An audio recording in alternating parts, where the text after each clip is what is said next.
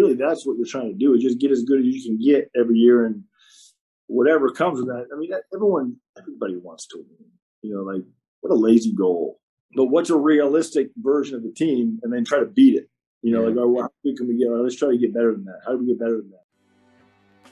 Welcome to the Jamodi Podcast. We are all surrounded by amazing coaches and leaders. So let's get an inside look at not just what they do, but how they do what they do. After all, becoming the best versions of ourselves is Jamodi, just a matter of doing it.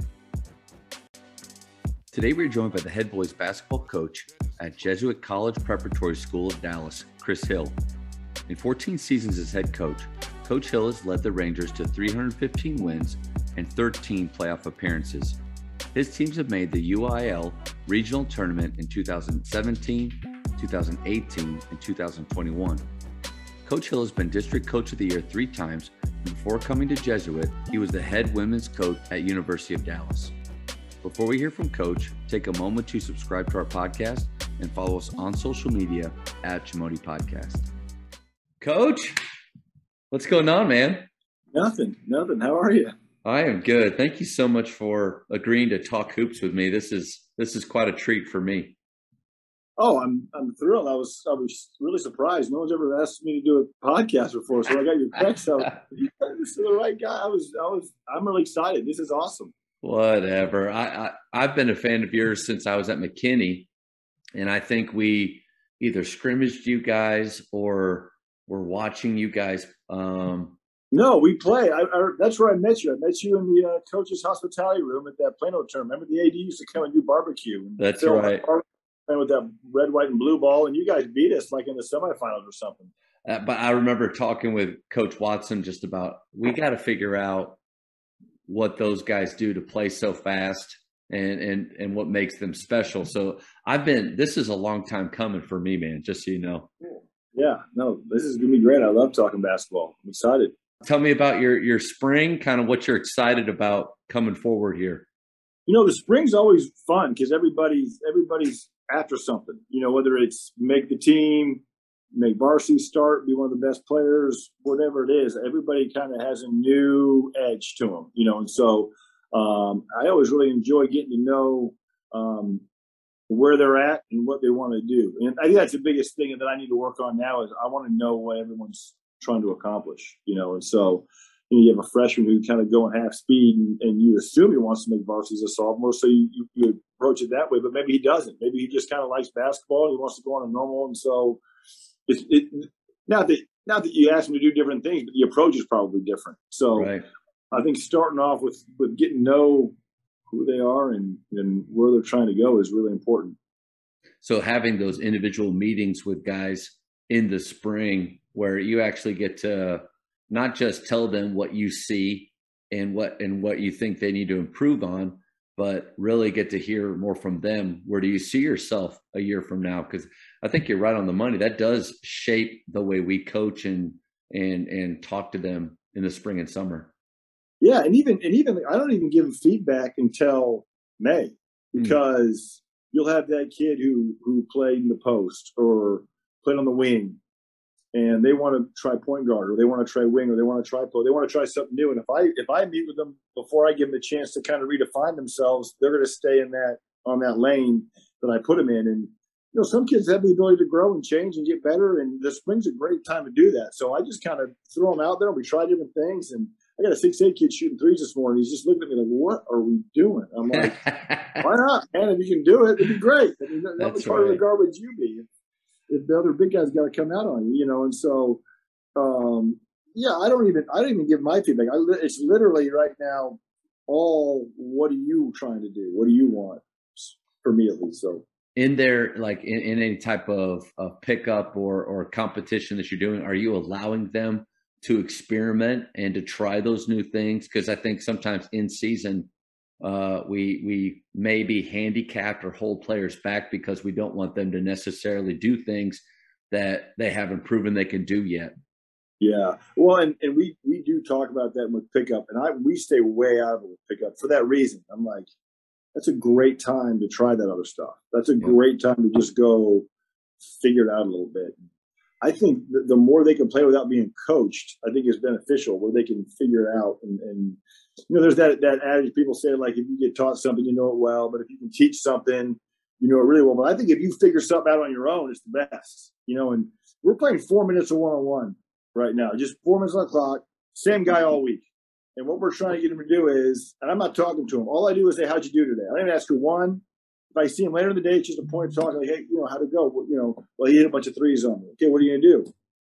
And hopefully they get each other better. Like, I learned how to make this kid not shoot threes. And so, okay, well, that kid now has to start driving a little bit, and then now he's driving on me. He's missing those, so I'm going to let him keep doing it. So they're thinking competitively with it, and I'm staying out of it. It's all up to them, and because I don't know, man. We spend so much time working on closeouts and take fakes with your back foot and all that. Some kids can do it, and it's not the way I taught them. And some kids aren't coordinated enough to do it the way I taught them. Because one foot can do it, the other foot can't do it. Yeah.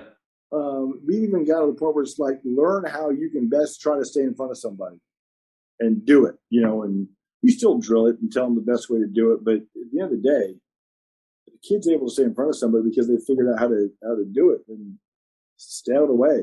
There's not just one way to do those things that you're talking about. There's a lot of different ways, and like you're right on the money. Some ways may benefit some players because of physical traits that they have or mental ability that they have more than other ways. I love that you have them playing one-on-one. Like, I think that's really good, and it's something like we kind of have been alluding to it, is that so much is structured right now for them. Always structured, always pretty rigid and controlled. But you and I, when we played, it was, we're going to go to the play pickup at the park, or we're going to go up to 24-hour fitness and play against older people and just get beat up a little bit and try to figure things out on our own. Within your one-on-one games for 4 minutes, do you have any rules that, because one-on-one can get taken advantage of if it's unlimited dribbles, it just becomes NBA basketball at that point. Right.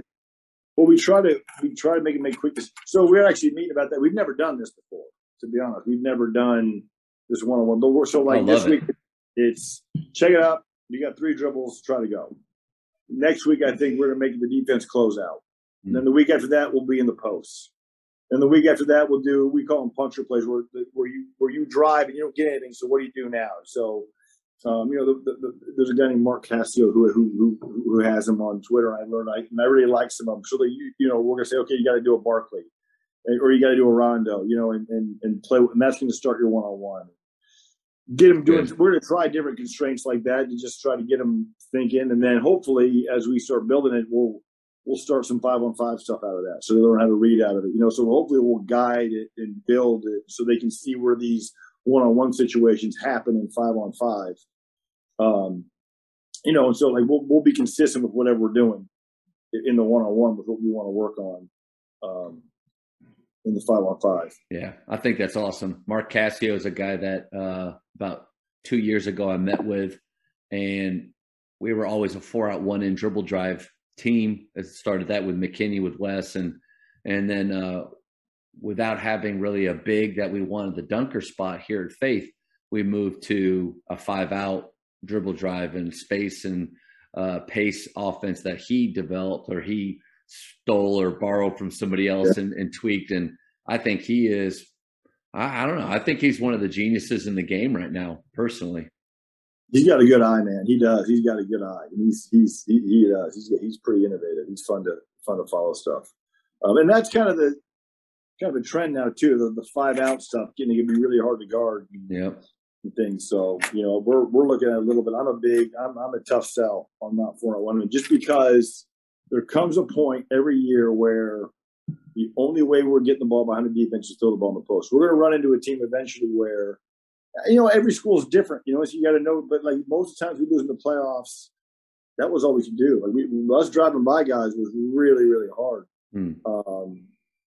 Unless we were going to try to run the clock down and just wait for that opportunity. And even then, it's hard for us to do that against a team like that, because eventually, I think to get as good as we can at having someone to throw the ball into, where you're catching it behind, you have your dribble, puts a little more pressure on you, you're under control. I just think it's important for us and what we're facing usually. And I think whatever the best and hardest thing you're going to deal with is kind of how you need to play everybody outside of certain scenarios here and there, obviously. But yeah, it's tough for me to. We're talking about it right now. I got two assistants who are like, we should look at it. But we do. But we have the 6'8" kid, but then behind him, we have a really crafty post type kid who's a lacrosse player too, and he's. I think lacrosse really helps him in basketball because he sees it differently, and he plays a lot of pickup basketball, so he can make weird shots. Like he can make that 13-foot off balance two that nobody can make anymore. The balance two. The catch and shoot 13-footer. So it might fit us more if he's playing post to do some of the 5-out stuff. So we're thinking about it a little bit, but I think that's part of the fun. The fun of coaching is year to year is taking who you have, especially, the programs that if we're blessed to have people move in, that's something, but we're not actively going out and finding people to meet, what our program needs are. That's the fun of it is, we have a guy like this that can do some things. How do we maximize his talent and put him in a position to be successful, but to help us win as well? That's the fun of it. What do you think versus 5-out versus 4-out, 1 in with a solid post? Which one do you think is a better way? So if I ever had a post that I thought there was value in entering the ball to him, where he could score or he could create for our shooters, or pass off of back cuts, that would put me in a tougher spot because I am pretty sold out to 5-out at this point. I want that paint to be open. The problem we always had with 4-out, 1 in was the permanent help side defender that was just sitting in there. And also to the 5-out stuff with Mark Cassio, it's less. In 4-out, 1 in dribble drive, I thought it was, running back, catch it, just pound it, where everybody was trying to do the same thing. And not everybody was created the same way or had the same skills. With this offense, I could take a big that hopefully he can shoot, because I do think if you have 5 guys that are threats to shoot, then, man, 5-out's really fun. But he can even, in that case, pass and cut directly to corners to create space to where I've never had a guy where we really want him to have the ball with his back to the basket. And if that ever happens at Faith, I may have to adjust or be creative or manipulate and find ways to get him in there. But I am pretty sold out to the 5-out. It's really 4-out with instead of the dunker spot, you come out to the stretch. I love it. Yeah. It's hard to guard. It really is. I mean, there's no question about it. It's funny you said if you have 5 guys that can stretch it. I don't think there's an offense that's not fun. That's true. There are 5 guys that you can. So you could also just run plays. You got a good post. You can 5-out. The 5-out could be your base, and you just have some sets. Yeah. The other thing too, and that's a great point. That there's always help there, without question. But the other thing is sometimes driving for us, and this is why we start looking at some of these puncture plays. We get out of control a little bit. Yeah. It's really, really quick guys. So even when we are able to drive, it can be tough. You're right on the money. I think if anybody's looking at becoming more of a making plays offense rather than running plays offense, the 2 things you have to address early on is shot selection. Because the moment because the moment you open it up to guys, be creative, take a double gap, get in the paint, and then they need to know what is appropriate or what they're allowed to look for at that point. And when they kick it, those guys need to know what is a proper shot selection. Do we have it defined? Is everybody speaking the same language, or else little Timmy is going to be at the end of the bench thinking my great shot is at half court because I've watched Curry and I've done it a few times. So shot selection has to be there. And then the second one is, you kind of nailed it, control. The number 1 playmaker commandment is thou shalt be under control. And so teaching them about playing off of 2 feet or barkling, like you said, I love that you use that term. Yeah. I mean, so with shot selection, what do you think? Do you tell your kids don't shoot? Like, I don't want you shooting this shot. We're not allowed to shoot that. No, like I do believe in threes and frees. I like the idea of we're going to shoot in the paint and we're going to shoot behind the 3-point line, but I don't outlaw dribble pull-ups. I think if you do have that mid-range game, you become really hard to guard. But the problem is that the majority of guys don't practice that. And even in our own individual skill work, we don't spend enough time on that pull-up shot to make it, in my mind, like a good threat that I'm encouraging them to take it. So we're either getting all the way to the world, which is what we call the 3-point or inside the 3-point key and in the paint, or we're kicking it for in rhythm threes. But all 5 guys on the floor are allowed to shoot open threes.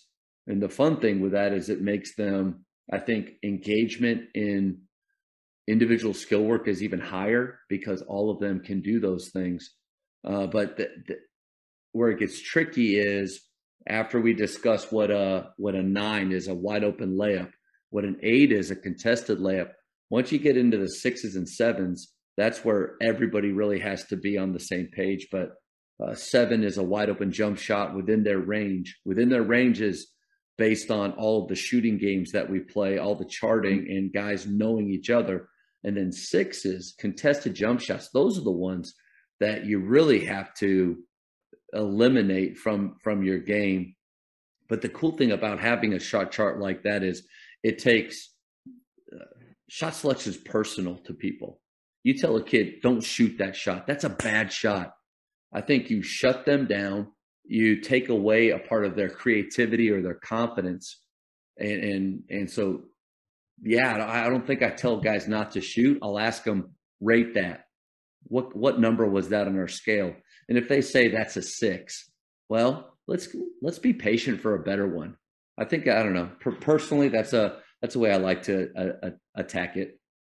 Yeah, it's delicate. I mean, you're right. You don't want them thinking about that when they're playing. It's just I don't want them thinking about that. When they're playing at all. So they need to know. They need to know before the catch. If I have space, is this a shot I need to take? I even watching some of the UIL playoffs, I just found myself I don't know their players well, and maybe those guys have demonstrated that they can't shoot those shots, but then they're shooting harder shots later on, in the possession. So they apparently can. But I was, on the catches when you're the most open, and so I when you first touch it, and so I'd think to myself, like, shoot it. Okay, fine. Shoot it. The longer you have the ball, the higher the chance for a turnover to happen. But I don't know. I don't know if that's how everybody views it. I'll tell you, I'm glad some of our kids don't know what I'm thinking sometimes, because the amount of shots some of them take would have been like, it would have been something else. Yeah, but it's fun to talk about those things, and once you do start to open up the floor and allow for guys to create quickly, and I think guys would be surprised at the quality of shots that they get without having to run plays. But then I think you're right on the money early on, saying, if we have a guy that it brings value to our team to have him there and to get the ball to him in that position, then you have to do those things. Right. We make a big deal out of, like, going back to those individual meetings. When we meet in the fall, we just kind of say, what are your strengths? And that's what I want you trying to do when you're in the game. And so if they don't say to me, shoot a bunch of threes, okay, so are you going to shoot? That's kind of that's really the only time we kind of talk about it. So we don't even look at it as don't shoot. It's like, what are you doing? Where do you add value? What can you bring that other guys can't? And so we had a kid 2 years ago. I mean, he just didn't shoot. And everybody knew he didn't shoot, but he could guard. He got offensive rebounds. He dove on the floor. He took charges. He made extra passes. What happens quick, you forget in a quick rotation who you're covering sometimes, especially when there's no shot clock and you can be patient, and so ball comes in, they're flying at him before they realize, oh no, this is right. The guy, and it happens quick. Like you said, making those quick decisions, you get the defense rotating, you can get away where he's making it, but we have kids like that sometimes that will just buy into knowing I'm a screener, I'm a cutter, I'm a rebounder. And there's going to be guys that take shots they shouldn't take, but they make them sometimes. Yeah. Like when they're playing loose, it goes in every once in a while. I think the more that players are playing from confidence, I think the more lucky they become. The more that they hit some shots at times that in your heart, like as a basketball purist, you may be thinking, oof, that's quick, or oh man, that's a little deep, or that's not. I don't personally believe in we've just shot threes the last 3 possessions. We need to shoot something different. I think the more you take, the more you make. And if we just missed 4 in a row, we're probably going to make the next 3 in a row. Like that's just kind of where my brain goes.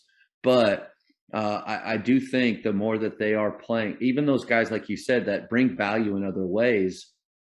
One, if they know that if I am open, I have the right or I have the ability to shoot and I won't have to look over my shoulder. And if it's within our shot selection language or culture that we have, I think that'll end up making them a little bit more engaged in practice and wanting to maybe spend a little bit more time on their shot. But that to me, it just seems like a fun way to play and train your guys. Coaches, the Jamodi podcast is sponsored by 3on3 Hoops Hub. 3on3 Hoops Hub has run over 350 3on3 basketball leagues for kids since 1997. 3on3 is the ideal format for players to get a lot of opportunities, work on all skills and positions, and have fun with their friends. Whether you want to build your program, raise some funds, or start your own business, you can bring 3on3 to your community and do it like an expert by learning from the best with 3on3 Hoops Hub's free 90-minute training. You can register at the link in the show notes. What's the best thing that you've borrowed lately? So last summer, I heard about this book, The Coach's Guide to Teaching. Did you hear about that, Doug? I have not. So he's a teacher, and he basically took all these classroom ideas and how they teach in the classroom and applied them to coaching. And he's a soccer guy, so it's a lot of soccer exams and stuff, but it's one of those things that like, it's a hard book to read. It's like a textbook, you know what I mean? And then he'll have links, really, but like he has a website. So he has these links in the chapter. So you can go to the website, click on this link, and you can watch an example of what he's talking about. Oh, wow. And the resources he uses. I mean, he has rugby coaches and women's basketball coaches and soccer stuff. And it's just, there's a great video of they follow Pete Carroll down, in Seattle one time. But I mean, the book opens with this: the most important skill coaches have is giving feedback, and how many coaches practice it. It kind of punched me in the gut. You know what I mean? I'm like, man. And the biggest thing that really hit home was how much are you giving them whenever you stop? So when you stop the team to talk, how much are you giving them? So say I tell them 4 things. So I say, we're not blocking out. You got to look down the floor. We got to feed the posts and sit and controlling your drives. Okay. So now when they start playing again, I have to watch every kid and who's doing one of those 4, because they're not all going to do all 4 things. Yeah. So whichever one was the most important that I'm hitting on, okay, I'll hit that. But then I'm telling those kids, I don't really care about those other 3 things, or I can't hold them accountable for those other 3 things because all I'm doing is talking about this. And so when you stop and you say one thing, now everybody knows we're looking for that. And then you better comment on it again, or you're telling those kids, this isn't really that important. I just said it because I was feeling emotional at the time. But just that idea of being really deliberate about your foot feedback every time you stop, I mean, just flipped my head, man. It was almost like I almost overdid it, I think. But it's just How do you feel like you overdid it? Where I'd hold back other stuff. You know what I mean? There's other things that I think our kids can handle that are staples in the program. That's kind of the thing I learned with is like they know you got to sprint back on defense. So I'd hold out on that one because we're talking about looking down the floor, whereas they know they got to sprint back. You know what I mean? They can handle their so like figuring out which kind of feedback you can throw in there with the thing you're focusing on to help tie it together a little bit. But whatever it is, just that idea of being a little more self-critical in how you're coaching and how is your gym a good learning environment? Yeah. It was the question. And every page I read. You should see this book, man. It's just got writing on every page. Yeah, I wrote it down. I'm going to check it out because I think you're right on the money with, first of all, coaches in general. We all, everything we're about to tell our players, it's gold, and we believe that they need all of it, and that they'll actually absorb all of it. They are maybe listening to the first thing, possibly the second thing, if, like you said, if it's a standard that it just has been hit, we've been hit over the head with it again and again and again. But one of the things that helped me out was working for Point Guard College for PGC. I directed with them for 5 years. Mano Watsa, the president, came to my very first session, and I wasn't prepared. I actually thought I was just going to be observing because I was training to become a director. And the dudes just threw me in and said, "Hey, you're going to do this gym session." Well, I thought, I've been a coach for years now. I can do this. And so I was watching the gym, and I'd blow my whistle, coach something, blow my whistle, coach something. And I hit so many different things throughout. And Mano's just standing over there. Have you ever met him, Mano Watsa? I mean, he's incredible. He's standing over there taking notes. And he said, you talked way too much. And he said, you need to give them one thing, like kind of like what you just said, one thing that they really need. And I think what that'll do is for coaches is it'll make us be better. We have to know what is really important for these guys. Yeah. Well, and that's the thing. It also helps you focus in on, okay, we're really going to work on this. And that's the thing the whole team needs. And then I got an assistant who's, this isn't him, he's probably better than I am in a lot of things. He really is. And, but he's now free to kind of wander around and grab guys and give them individual things kind of on their own. You know what I mean? And say, hey, when we're doing this. And so the coaching becomes more specific, and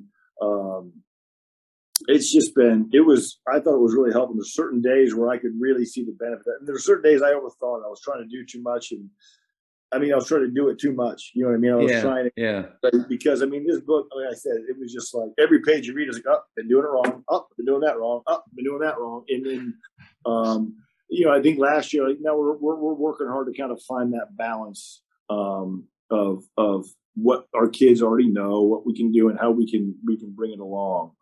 But even then, so this was cool. This was great. Is you do a defense, say, we're guarding pick and rolls this way, this is all we're working on. Okay, hard hit, you gotta do this, you gotta do this, you gotta do this. So you play, and then you move on to something else. So say, okay, now we're gonna work on beating the post. So we're gonna beat the post. You come back to ball screen. So it's like you give them the idea in the classroom is you just give them just enough time to forget, and then you make them bring them back on the run. You don't go back over. It's okay, ball screens now, let's go. And man, that really, you can see it, like the difference. So like the next day when we do it, or what happened, they had a better understanding a little bit, because if you work on something the first hour of practice on Monday and it doesn't come up again until Tuesday later in practice, they're going to mess it up, and in a way you don't like. But if you do it on Monday, then you sneak back in and do it again on Monday, then you sneak back in and do it again on Tuesday, and then you do it the end of practice Tuesday, they're going to mess it up, but it's in a way you can see why they messed it up, and there's a purpose to how they messed it up, and it's better mistakes. You know what I mean? It's better mistakes. So they're farther along in it every time that they're visiting it again. I think that's brilliant. Yeah. Yeah. This is about, and he's on a couple of podcasts too. He just made me feel terrible, and motivated at the same time. Yeah. That's a bad thing to feel. You know what I mean? You're getting all this good information, but like I had like 30 pages of notes on this book, and I was just like, I think though, there's another part of this though that I don't want to miss is it has to do with you. I think that's, how long have you been a head coach? I've been a Jesuit for 14 years. Okay. And I was a women's Division III coach right out of college. My second year out of college for 2 years. So you've been doing it. You've been doing this for a long time, but the ability or your willingness to pick up a book, to learn something new, to not be so stuck in I feel like sometimes I'm very stuck in my ways. And when somebody challenges me with something that I could be doing better, I have this feeling of, You know what? Don't You tell don't know me. me. Yeah. Don't tell me how to check. It's almost like we want our players to be coachable and to be open to learn new things and adapt and try new things. But how often as coaches are we putting ourselves in those positions? So, man, I just want to celebrate you for doing that and going through that process. Well, I can tell you exactly the moment that started was I was the same way. Like if someone said I might be doing something, like I have another assistant who's a science teacher he's a science teacher and he's got a PhD. He'll be the first one to tell you. But like his knee jerk is to argue with you. To anything you're doing, he'll just be like, "Why are you doing it like that? And wouldn't this be a better way to do it?" And then like you'll have this argument or discussion, whatever word you want to use, but I'll get all fired up. Yeah. And at the end, you're like, yeah, I agree with you. I just want to see what you thought. Maybe you just walk out the door, and like, but you have guys like that. It's great to have them. But I can't remember what year it was, but we won district one year, and it was a tie. We tied with someone else, but it was a district. I didn't think going in that was not what a realistic expectation I thought to finish in first in this district. I thought third, maybe I'd be on the bubble for playoffs would be great, And I'm driving home after the game, and I thought to myself, man, maybe I'm good at this. Like I literally thought that. I remember that popping into my head. And the next 3 years, we lost the first round. 2 of those 3 years to teams we had beat before. And I honestly think it's because most of the kids on our team were ready for the season to be over. And I think it's because I had that moment of, you're good at this, bro. Don't change anything. And so like every year from that moment on, it's what didn't work. Yeah. What it could have been better. And for instance, like you got a team of 11 kids and then you have a team of 14 kids. You can't coach a 14-man roster the same as you coach an 11-man roster. And like I did things like that. It's just same approach, same everything. It wears them down, and like you have a team of 11, you go for an hour and a half, you're going hard the whole time. And then, but 4 of those kids want to play in college. So they love it. They want to do it like that.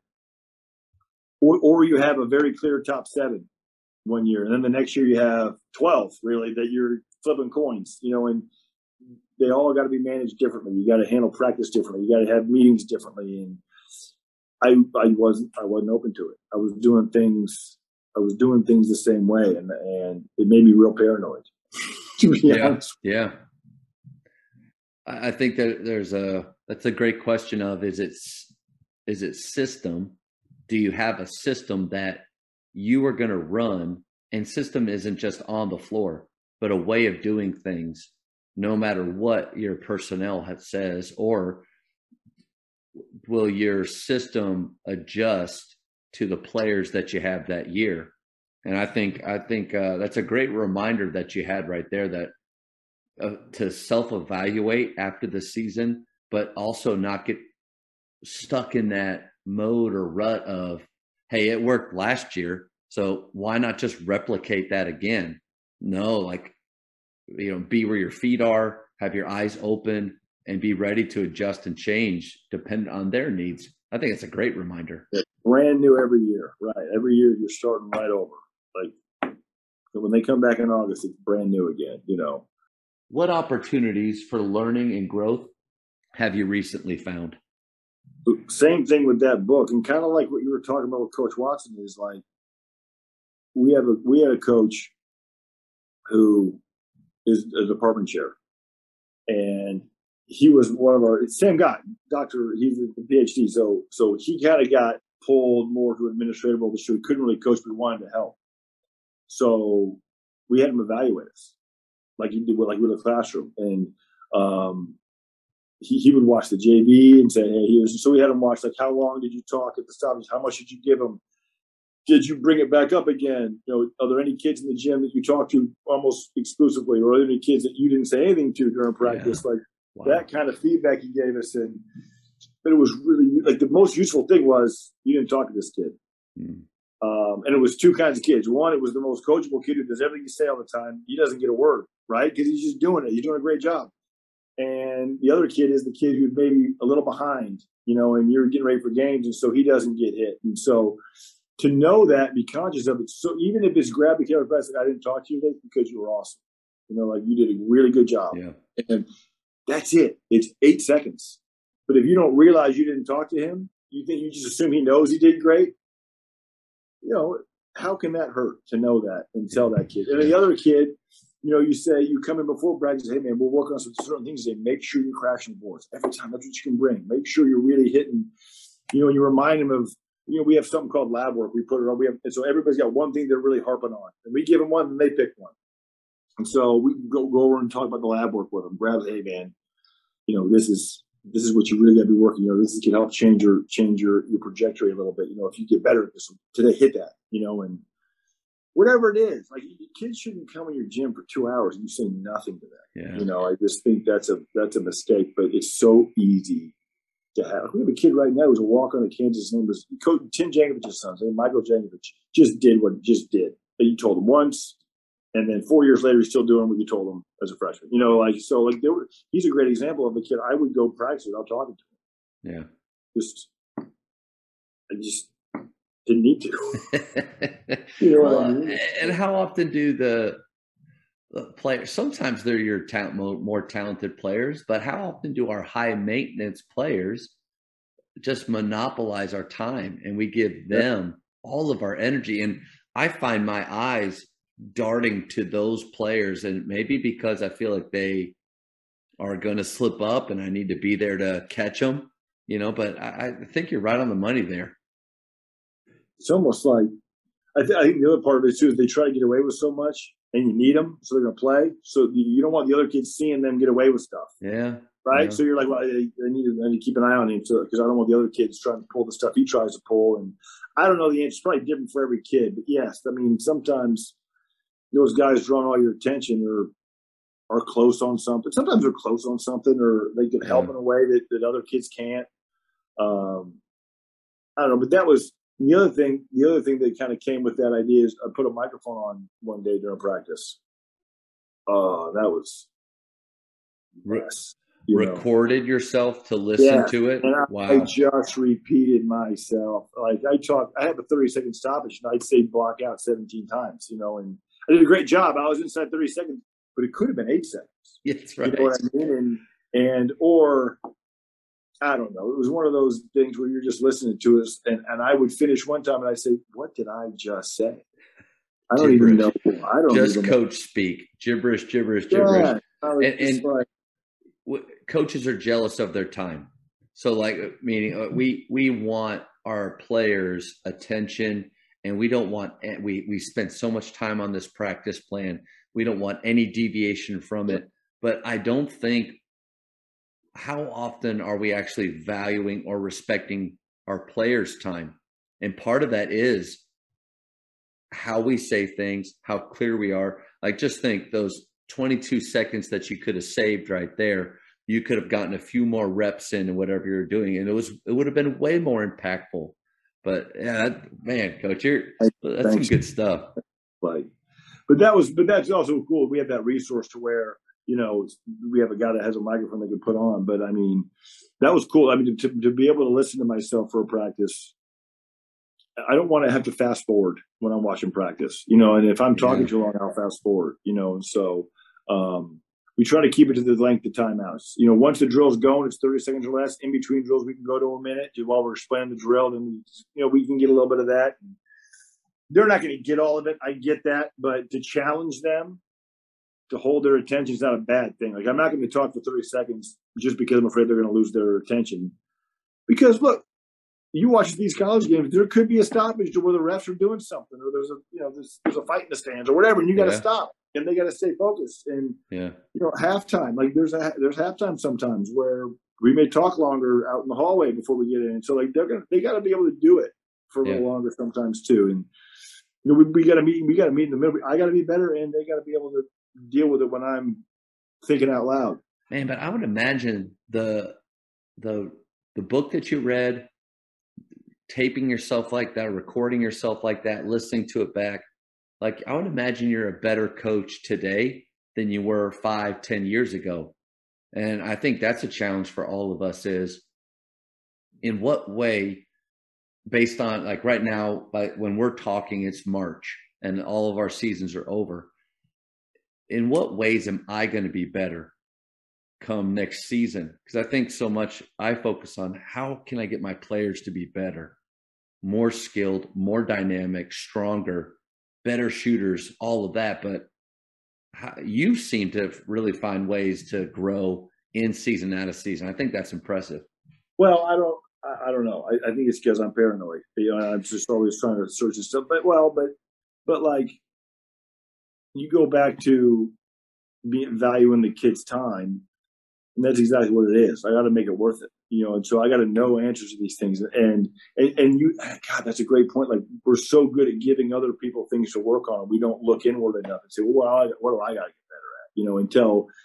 Until you lose a playoff game for a bunch of people, then you realize, oh, I better get better at this, or all those same people will come, which is the wrong reason to get better at it, right? I mean, so yeah. How cool would it be? How cool would it be if we took the approach of I'm going to improve and get better, and not wait for the cause or the reason for that to be a bad season?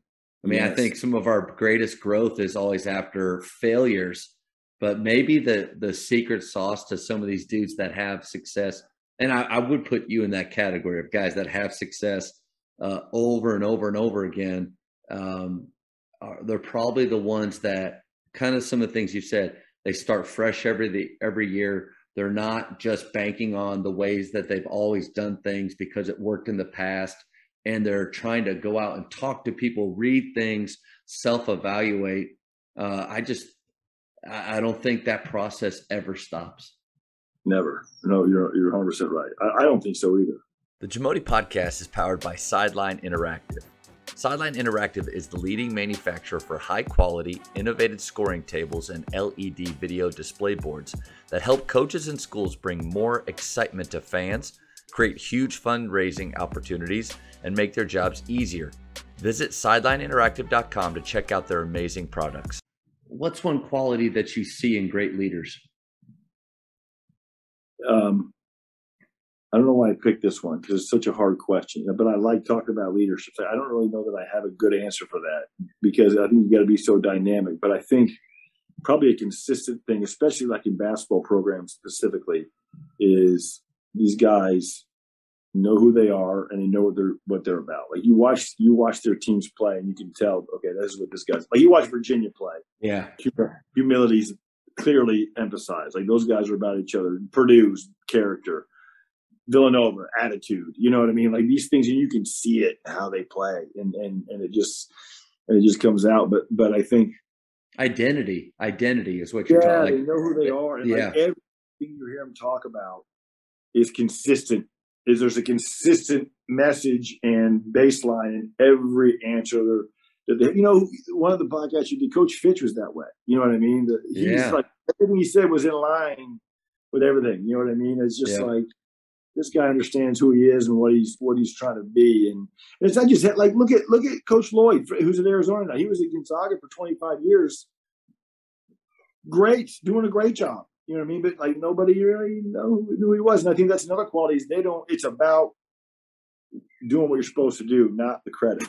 Nice. and you see. I think the Gonzaga guys like Coach Lloyd being there for so long, Coach Few, Coach Tang now going to Kansas State.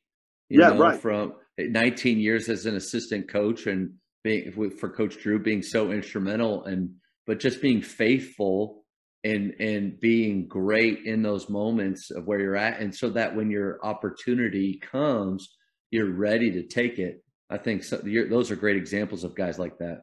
But being secure too, to where I'm not going to run away from Baylor for the wrong thing. Like he wasn't looking for a head coaching job. He was looking for the right situation to where he could help kids shine, or he could shine, whatever it is, And so same thing with Lloyd. Like he's just like, well, I don't need to leave. I'm doing good things. I believe in what I'm doing. I don't need to have my own program just to have my own program, And so, the setup for success there, I think is high when you see that kind of patience because they're secure in who they are and what they're trying to do. So I think in college it's a little different. You can look at a roster or a league and know, okay, I can do this there with them. Yeah. That man, we're kind of getting in some cool areas though, like and things that I've wrestled with. Being content. Like content, sometimes people have that. It sounds negative, like you're lazy if you're content. I think content is just trusting that you're at the place where you're supposed to be, and not, even though my feet are here, I'm looking out towards the future. Because I think once you start to do that, you lose the focus on those young men, those individuals that have been put in your life for a reason. And I think those names that you mentioned, and you've been at the same place, Coach Fitch, Coach Watson, like those dudes that have been, and not that moving from job to job is bad. So I don't mean that. If you feel like it's the best opportunity for you and your family, you feel like you're supposed to do that, and you take advantage of it. But there is something, I think, guys that have been someplace for a long time, they have figured out the secret of being content with where they are. Yeah. Well, in coaching, it's hard to find a place that you feel like you can be successful and not have to look over your shoulder. You know what I mean? And that's a hard thing to consider leaving. Yeah, when that's you're, right. when you're in the coaching world, where you have a good baseline of support, but also I think when you get a feel for what it takes to do well at that place, because they're all different. Every school's got different cultures, different kinds of kids. Yeah. Different kinds of neighborhoods, different kind of middle schools that come up. I mean, there's going to be some underlying culture to all the different places, and so to find one that fits with what you're trying to do is a great. There's a lot of value in that. Yeah. And so, but even because you're right, content. I like the way you're putting it. I'm literally, my head's spinning a little better right now. Because you're right, the knee jerk is content means you stop looking, but yeah, content means you're happy and growing too. You're trying to do it the best you can. Make the big time where you're at, and if the big time is actually big time, then great. But if it's not, I mean, I'm at a 5A TAPS private school where there's 350 kids at our school, and there's times where you can look around at others, not only success, but facilities or athletes. I mean, watching the UIL playoffs, watching McKinney play, just the athletes and levels. But then you have to, I think all those guys too that you mentioned, they know their why, like that identity, they know their why, and it starts from them and it trickles down to their program, the way that their players talk to each other, the way that they play. Everything we've been talking about today is just learning really how to know yourself as a coach. Yeah, well, and the other thing you say there too is like you say have success, and what does that even mean? Like, what's success to you might be different than what it is to me, and so knowing what your version of successful is another thing that's really important. Yeah. And so because that's another one. Coach Thomas, so my high school coach, Tommy Thomas, was incredibly successful, but not only he did have some great teams, and he won some big games and had some great players come through, Darren Williams, guys like that. But I would think that his greatest success is the way that the relationship he had with players and how he stays connected to them, because this idea hit me when I, my first couple of years at Faith, won some games, and I started to do the math. Okay, if I do this for 40 years, I could have that many wins. Like I just to be transparent, that math started going and thinking of that type of legacy to lead. But then I thought back to Coach Thomas, and I did, one of my early episodes was with him, and we did discuss his record. It's not like a earth-shattering record, but man, he was impactful. And so I think impact, I think it's the ultimately the record and the championships or anything like that. After he retired, it just didn't matter anymore. Like, nobody talks about the Colony basketball in his era much anymore, or all those wins. But man, anybody brings up his name, I've talked to a lot of guys about you and that I was having you on, and just wanted to, if they had any thoughts or ideas or questions. And man, you just get the feeling of the way that people talk about Coach Thomas, they talk about you in that same way. And golly, that's something to aspire to. That means a lot that you said that. I want to know who you were talking to be I'll pay you. like, yeah. But yeah, I mean, it's just like, one of the best years I think we ever had here. I think we ended up 16-13, lost in the second round, but man, they dealt with a lot. They dealt with a lot, and they just, we had kids come late. I think we were 2-9 or something. You know what I mean? To start, and then we went 11-3 in district or something. Really turn it around. But like, I think if you're on the outside looking, it probably looked like a normal year, maybe a good turnaround. But when you're on the inside of those things, it's just got a different look. Yeah. This year's team, even I think we finished 16-14 and lost in the first round, got third in district. But from where we were to where we finished, I think we got a lot better, and I think everybody felt pretty good. All the kids felt pretty good about it. And it was a hard year. We had a big roster, and a lot of kids didn't get a lot of opportunities, but they kept a good attitude. They practiced hard every day, and I thought there was a lot of good that came out. We haven't done the exit interview stuff yet, so I may have to edit this. But I thought overall we got better. And really that's what you're trying to do, is just get as good as you can get every year, and whatever comes with that. I mean, everybody wants to win. Like, what a lazy goal. Yeah, if the goal, I hope we're mediocre. Yeah, and so, but what's a realistic version of the team, and then try to beat it. Like, how can we get? Let's try to get better than that. How do we get better than that?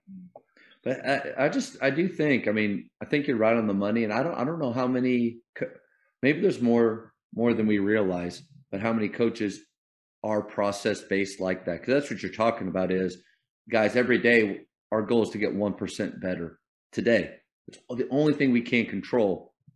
Obviously, I don't know about you, we talk about a state championship one time, and then it's kind of at the beginning of the year where, hey guys, ultimate goal, win a state championship. If it's not the goal, like if it's not what we're the highest peak that we can get winning wise, then what are we doing here? Like, are we trying to be third? Are we trying to be mediocre? But then, man, after that, the only way to get there, and then the only way to have success in your season, no matter what, is if it's process based. And like you said, 16-13, is that the record? 14, but but incredibly successful. Like, to me, that's the sign of a transformational culture. Instead of looking at this season like, golly, just we were barely instead of looking at it like that, you've looked at all of the ways of growth and all the small successes that you have. I think that's great for a lot of coaches to hear. Well, yeah, and don't get me wrong, I'm not sitting here thrilled about a lot of things.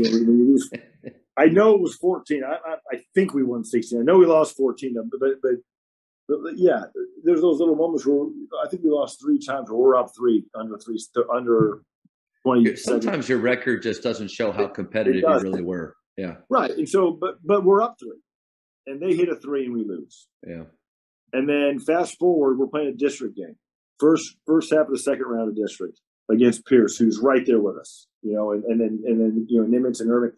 It was going to the turn. It was a log jam. I mean, Lake Highlands and Richardson were playing for first and second. It was pretty.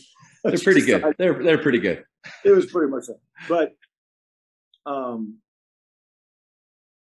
they hit a 3 at the buzzer to tie it.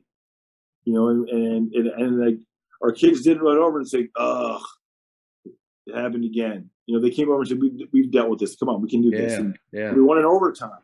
And like, those are the ones, you know what I mean? Like, it wasn't even that big of a crowd. It wasn't like, but like, when we went in that locker room, we were like, "We did it, man. We knew we could do this." Like, it was one of those. It was almost like, thank God that kid made that 3, so we could see, that we could do those hard things, that we could overcome that,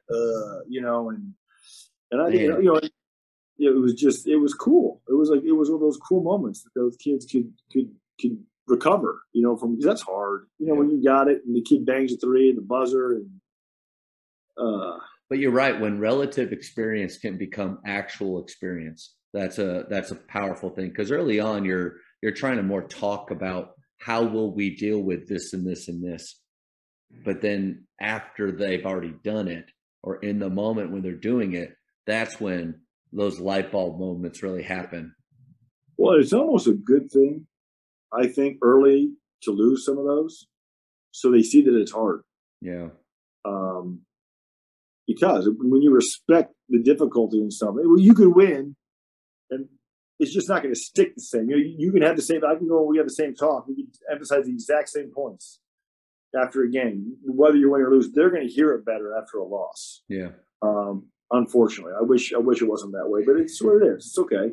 So it's kind of good, I think, especially with an inexperienced team, to see, hey, this is tough. To make 2 free throws up 2 with 8 seconds left, it's hard. I think there's a little nugget in there though too, as it just we're just kind of flying on all different directions. One is scheduling. I've been guilty of, I think, maybe because I don't know how well the guys will do, or it's a younger team, or your talent might be different, but scheduling on the lighter side to maybe help their confidence with that. But then sometimes you can get false confidence through those moments. Dan Lee from John Paul II, which, golly, I mean, he has incredible players. He doesn't deal with losing very much there. But he had a great point when I talked with him. It was, don't worry about your record. Get better. It's like non-district or pre-district. Don't worry about that. Like, play good teams. Get your butt kicked. Learn lessons from that. And that was a good reminder for me. Oh, yeah, I couldn't agree. We try to schedule. Well, and it also has a lot to do with your team, too. Like, I don't want to lose by 38 times, because they're not going to learn a lot. You have to know your kids. You have to know their makeup. And you got to know, but scheduling is a big deal over here. Like, we put a lot of thought into it, in our district. What kind of offenses are we going to see? What kind of defense? Okay, all kinds of things. And we have a couple that we're going to play these guys every year. We're going to play this event every year, and so, but I get made fun of all the time. My dad, I don't know our non-district district's record. I won't know it. What's your record? I don't know. But I know our district record. That's right. Because that's really the only thing we talk about. We don't talk about winning state or winning. We just kind of talk about playoffs. We're conscientious of what we need to be able to accomplish to get in the playoffs. But other than that, because like I said, what pre-meeting is not trying to win district? Yeah. Everyone's kind of going to have those. So I think the goals for us become, okay, how do we do that? How does this team do that? And so we'll have a list of things that they think they need to do that they come up with, and so those kind of become our goals. What are we doing? Have you been doing these? Have you been working on your own? Have you been taking care of your, making your decisions the weekend so you're rested? Yeah. Whatever they come up with, is what it is. We'll have our base things we always emphasize, but we try to let the kids take a little ownership into that too. Anytime I get to talk to a coach that's been at one place for a long time and had sustained success, not just we love the seasons where, golly, we just had a special group of players. They did amazing things, but the ability over seasons and maybe even a decade to have sustained success, that's hard. What are some of the standards or pillars of your program? So when that happened, like the story I told earlier, when we kind of lost in the first round 3 years in a row, and no, I'm not trying to. I don't want if the guys. It's not a negative thing towards them. They were good teams, right? And they may have beat us still. Well, one of them, it was Allen doing that. They got to the Final Four, and we didn't really play bad. But it happened in that stretch. But the other 2 times we beat them, so we could beat them, And not to say that it's not easy to beat a team again, but we were different. You know what I mean? When you watch the game, we were different, and it wasn't the same energy. It wasn't the same. So anyway, what came out of that, I was like, all right, what are we? What are we doing? What are we standing for? So I asked my assistants to tell me, like, all right, what do I value? Thinking about how I coach, what I emphasize during practice, how I coach the kids, what are my values? You tell me based on my actions. So they kind of gave me some feedback. And then I asked some alumni, both kids who had great experience and kids who didn't have great experience, like, what do you think? I'll tell you, that's a nerve-wracking thing to do, because I'm sitting here praying, like, I hope they don't just all say winning, and I hope all he cares about is winning and winning at all costs and all that. And so what came out of that was communication, accountability, coachability, and competitiveness. Which I like that list. I thought that made me feel good that, okay, I am kind of trying to do this, but now we kind of really emphasize those things. And it's kind of been fun because once we named the things, we kind of dove into them a little bit more, and I've learned more about it a little bit, and so those are kind of our pillars. We have kind of a base mantra: burn the boats. You've heard that name, burn the boat,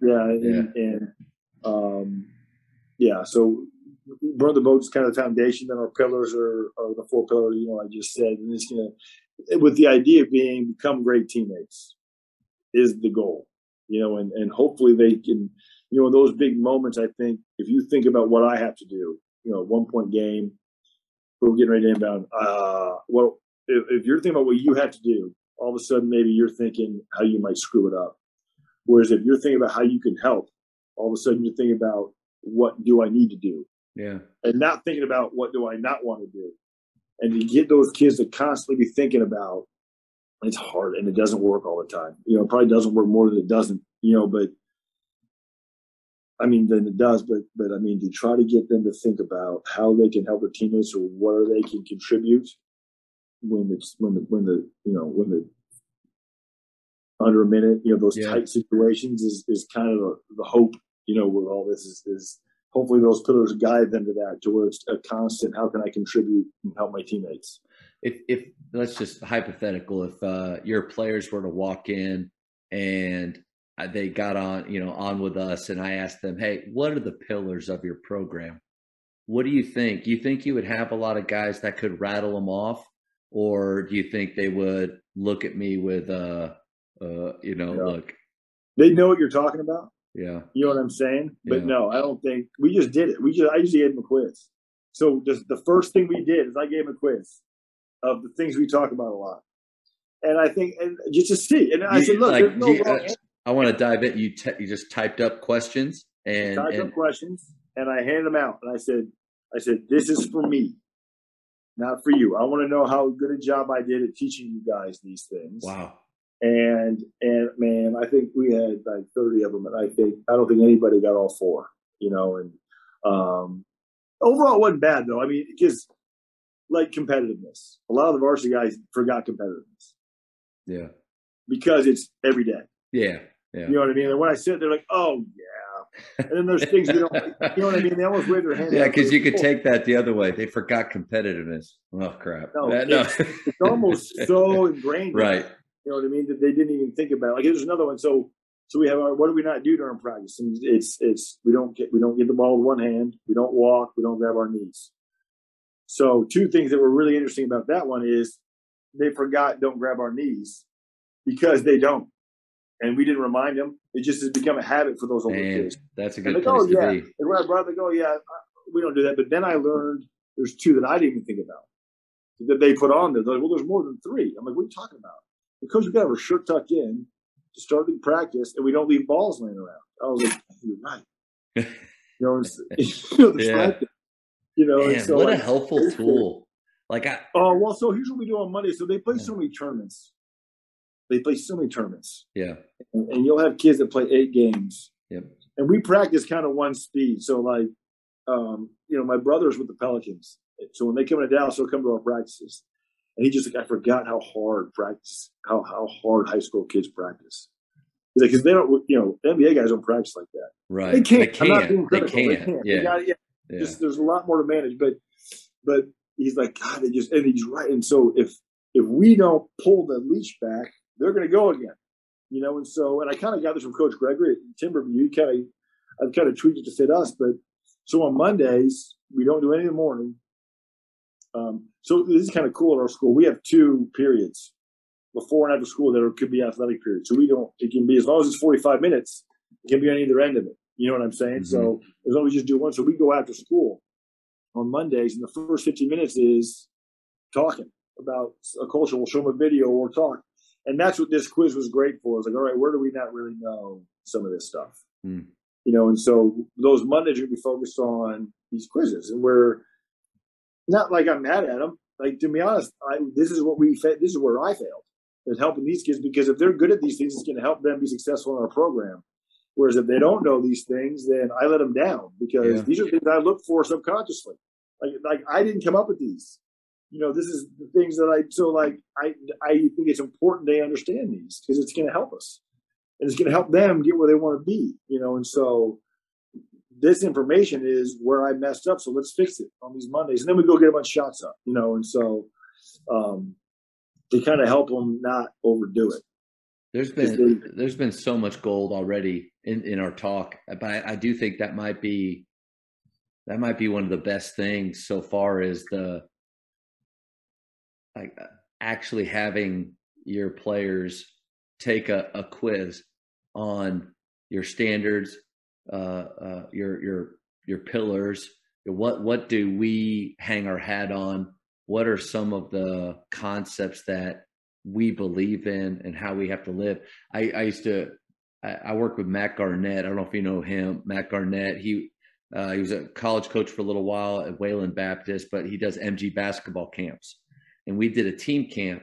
And one of the questions that I was doing a session with them is, raise your hand if you know what your coach values. And I kind of told them that also could be called pillars or standards.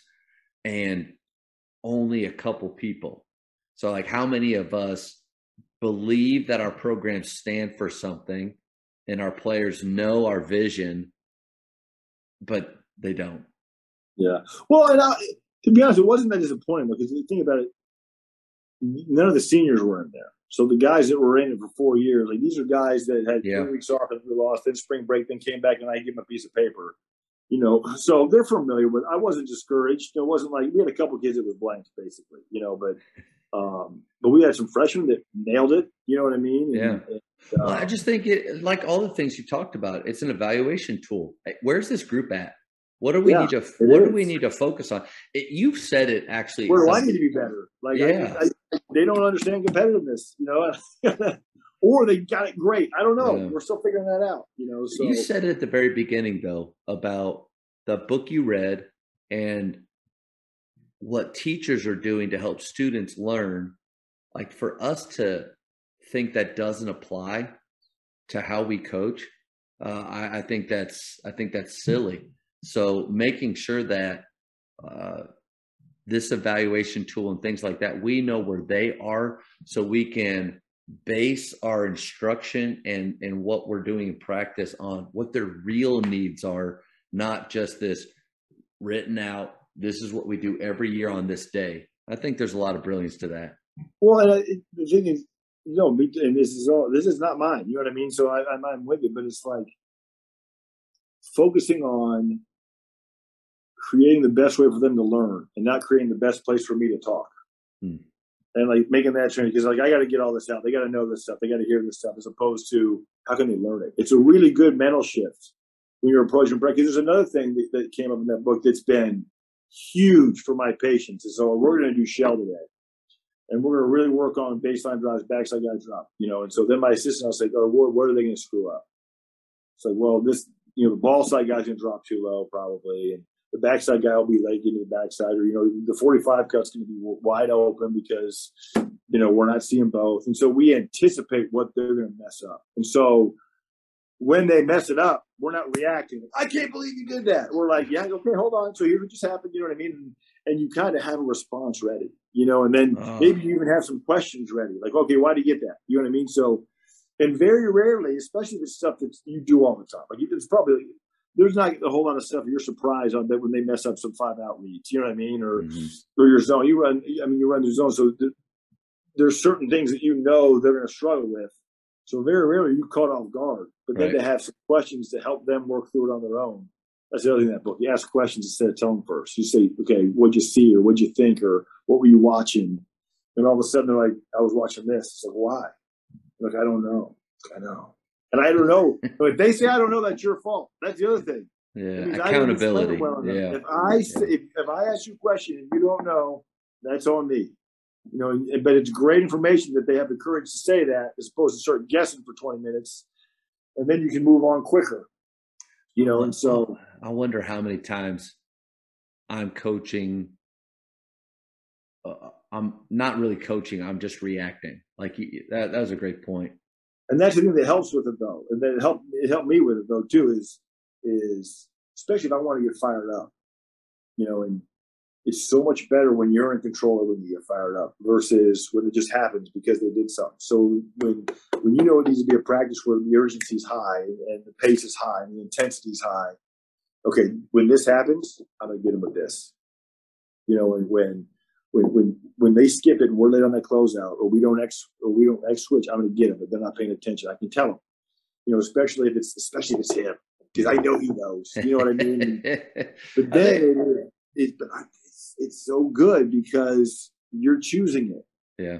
And that's what this book did is it just kind of gave you this plan. Like you almost plan your responses to things that might happen by anticipating them. And so it helps you handle it better to where they're learning and you're not saying, and that's the thing, man. How are they going to learn it? It's just like, and every day I look back and I was like, oh, I messed that up, and sometimes you nail it, but like to go into it anticipating where they're going to need help is good. Take out the guesswork, stop relying on chance. Like I hope that they get it, by having that type of plan that you have. Coach speak is just something that PGC helped me a lot with, but you hear it. You even go watch games and you hear it. I'm sure in my practice, if I was going to record myself, I would just hear empty phrases and chatter that actually aren't based on to anybody or are they're only to make me feel good. Yeah. But I think the precision that you're talking about with coaching, it's just next level. But like realize the day I recorded myself, I was really working on all this and I was cringing. You know what I'm saying? Like it's just, it's just, it's hard. It's just good ideas. It's hard to do. But it is a good shift that I'd recommend a lot of guys looking is this a good learning environment for these guys to get, because anytime you leave something feeling better, like you learn something, like you got better is better. That's the real definition of kind of fun. It's when you have the most fun. Is when you feel like, man, that was. My soccer coach says all the time, leave them lying on the court, exhausted and smiling. Right? Like that's the goal. I mean, if you can do that every practice. Yeah, I like that. It's a great little thing. How many coaches leave them lying on the court, but there's no smile? Yeah. I mean, yeah. Yeah. A lot. Sometimes that's okay. If you choose it. If it happens because you lost your mind. Coaches, the Jamodi podcast is powered by Ballology. What's your BSA score? The Ballology skill assessment is the only verified skills metric endorsed by the NIA and NJCAA to discover and develop the best talent for your team. This 10-minute, 100-shot test can be taken for free today on the Ballology mobile app. Elevate your game. You always seem to stay so positive with your guys and represent your program really well. How do you maintain that year after year?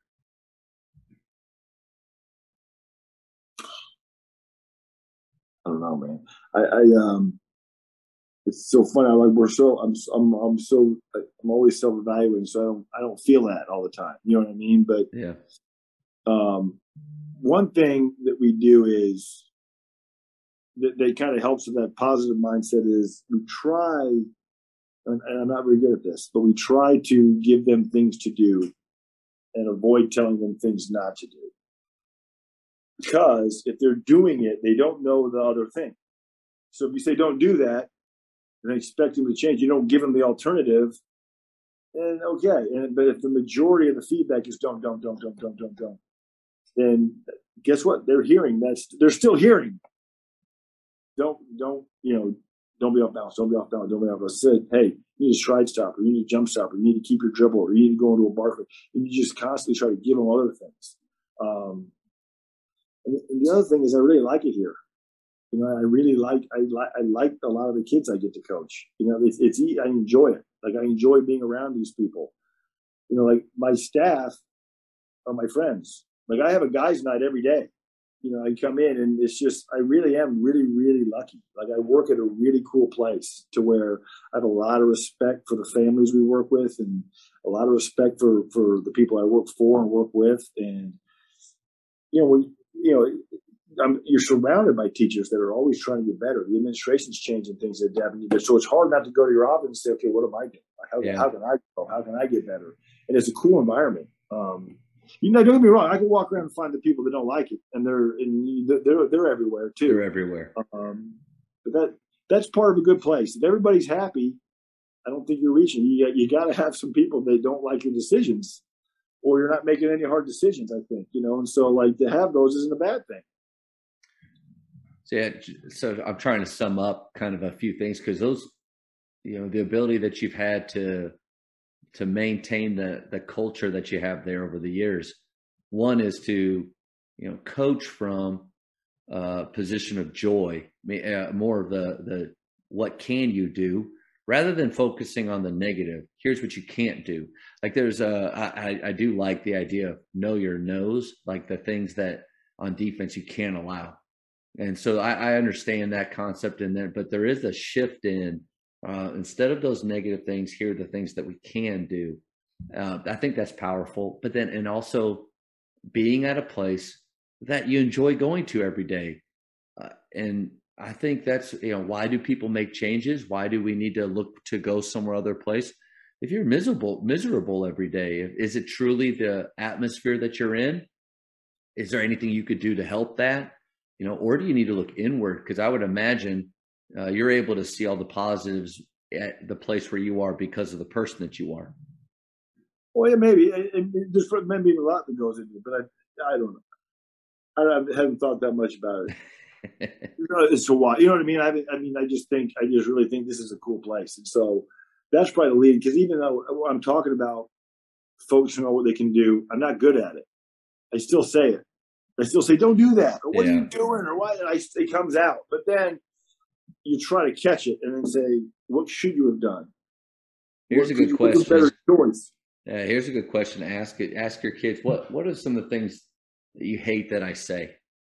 And one of the phrases I would yell out is, that's not it. I just say we would do something, that's not it. And I'm right in saying that this is not what we've practiced and what we've talked about, what we're trying to achieve. But what's the point in me saying that? Is it to allow all the parents to know that this isn't what we practiced? This isn't what it's supposed to look like, guys. But that was a phrase that I had to take out. And it really, the only way that I knew that is because I asked those guys, what am I saying that you don't like? And that's a pretty cool. That's a good. I'm not texting. I'm writing that down. No, you're good. You can. Well, because we're having exit interviews with the seniors, and like one of the things I'm saying, what do we do? What do you wish we did less of? What do you wish you did more of? You know what I mean? So like, what is it? Something I say that it just makes you. Like, what are you doing? And so another one's gonna be interesting. I'm gonna see if they notice any of the little adjustments we made. Some of the returning guys. We don't have a lot of 2-year guys. There's really a couple of seniors that were. This is the only year they played varsity, so I don't know. And plus, the COVID stuff was a different animal. In terms of managing that, and I think it's going to go into even next year in terms of where kids are at and where we're at and things like that. Just you got 14 to 16-year-olds when you shut down basically for almost a year. That's a big portion of their life. Yep. Yeah. Percentage wise, a year isn't much for me and you. No, for them, it's huge. Yeah, like my kids were 4 when that started. Like that's a core of their life. They had a mask on and they're not doing it. So they take their masks off. They got sick, put it back on. Like no, they didn't get. They got the normal stuff that you get. When you're 4. And they tested negative. I don't want to get into a COVID talk, but like it is something that you can't ignore. There's going to be some growing pains coming, along with a lot of good things that came out of it. And so, but that's another thing that I think with these exit interviews that may have an impact on some of their answers. And so, It's something definitely to keep in mind, because to me it'll help you analyze and take the feedback that you need, but then also take everything they say with a little bit of a grain of salt. Like, they're also coming from a really difficult time. So the negativity that they may have towards something, I don't know if that's really us as much as where they were in life in that moment. Yeah, right. Yes, exactly. And sometimes there's some other questions you can ask. I'm sure, depending on where you can kind of get to the bottom of that as you're talking with them. But it's fun. You know what I mean? Yeah. Thinking about that, I mean, those are tough ones. You know, when you're trying to connect with kids and how to get it, it's just like they're all different. Every team's so different, you know, and it's why you got to like kind of start over every year and make sure they know. And there's so many years I would have just assumed they knew the pillars. Oh, they know them. You know, and you give them a quiz and like you get 1 out of 30. Well, Coach, so many guys have played against you and know you, but after the speed round, they're going to really know you. And so, you ready for this? Do it. All right. Favorite ice cream flavor? Andy's frozen custard in Carrollton. If I'm making it at home, vanilla with chocolate and peanuts. Good. Good question, man. For high school, shot clock or no shot clock? Shot clock. Shot clock. Okay. You guys are getting that next year, aren't you? SPC is working it in. I don't know if TAPS will get to that. I mean, yeah, I don't know. I think it's inevitable now, man. I'm excited for it, and that's a whole other talk we could go down. We could go for 2 hours. Texting or talking? Talking. Favorite holiday? St. Patrick's Day. Interesting. Probably not because of what everyone thinks. That's a whole other talk too. Well, maybe is it St. Patrick, or is it a personal thing, like for yourself? Or it's a personal thing. Okay. I've had a number of really cool, life-changing things that happened on that day. Had nothing to do with the celebration necessarily. They just happened that day, you know. And so that's awesome. I watched a YouTube video the other day about the actual St. Patrick and how amazing of a story that is, but how the holiday's been hijacked to become green beer and leprechauns. But I know. Invisibility or super strength? If I'm super strength, can I jump so high that it's like I can fly? Then I want to do that one. I love that. Everybody just feels like what would I use for good with that? You know what I mean? It's creepy. I don't know. Like the people that say invisibility,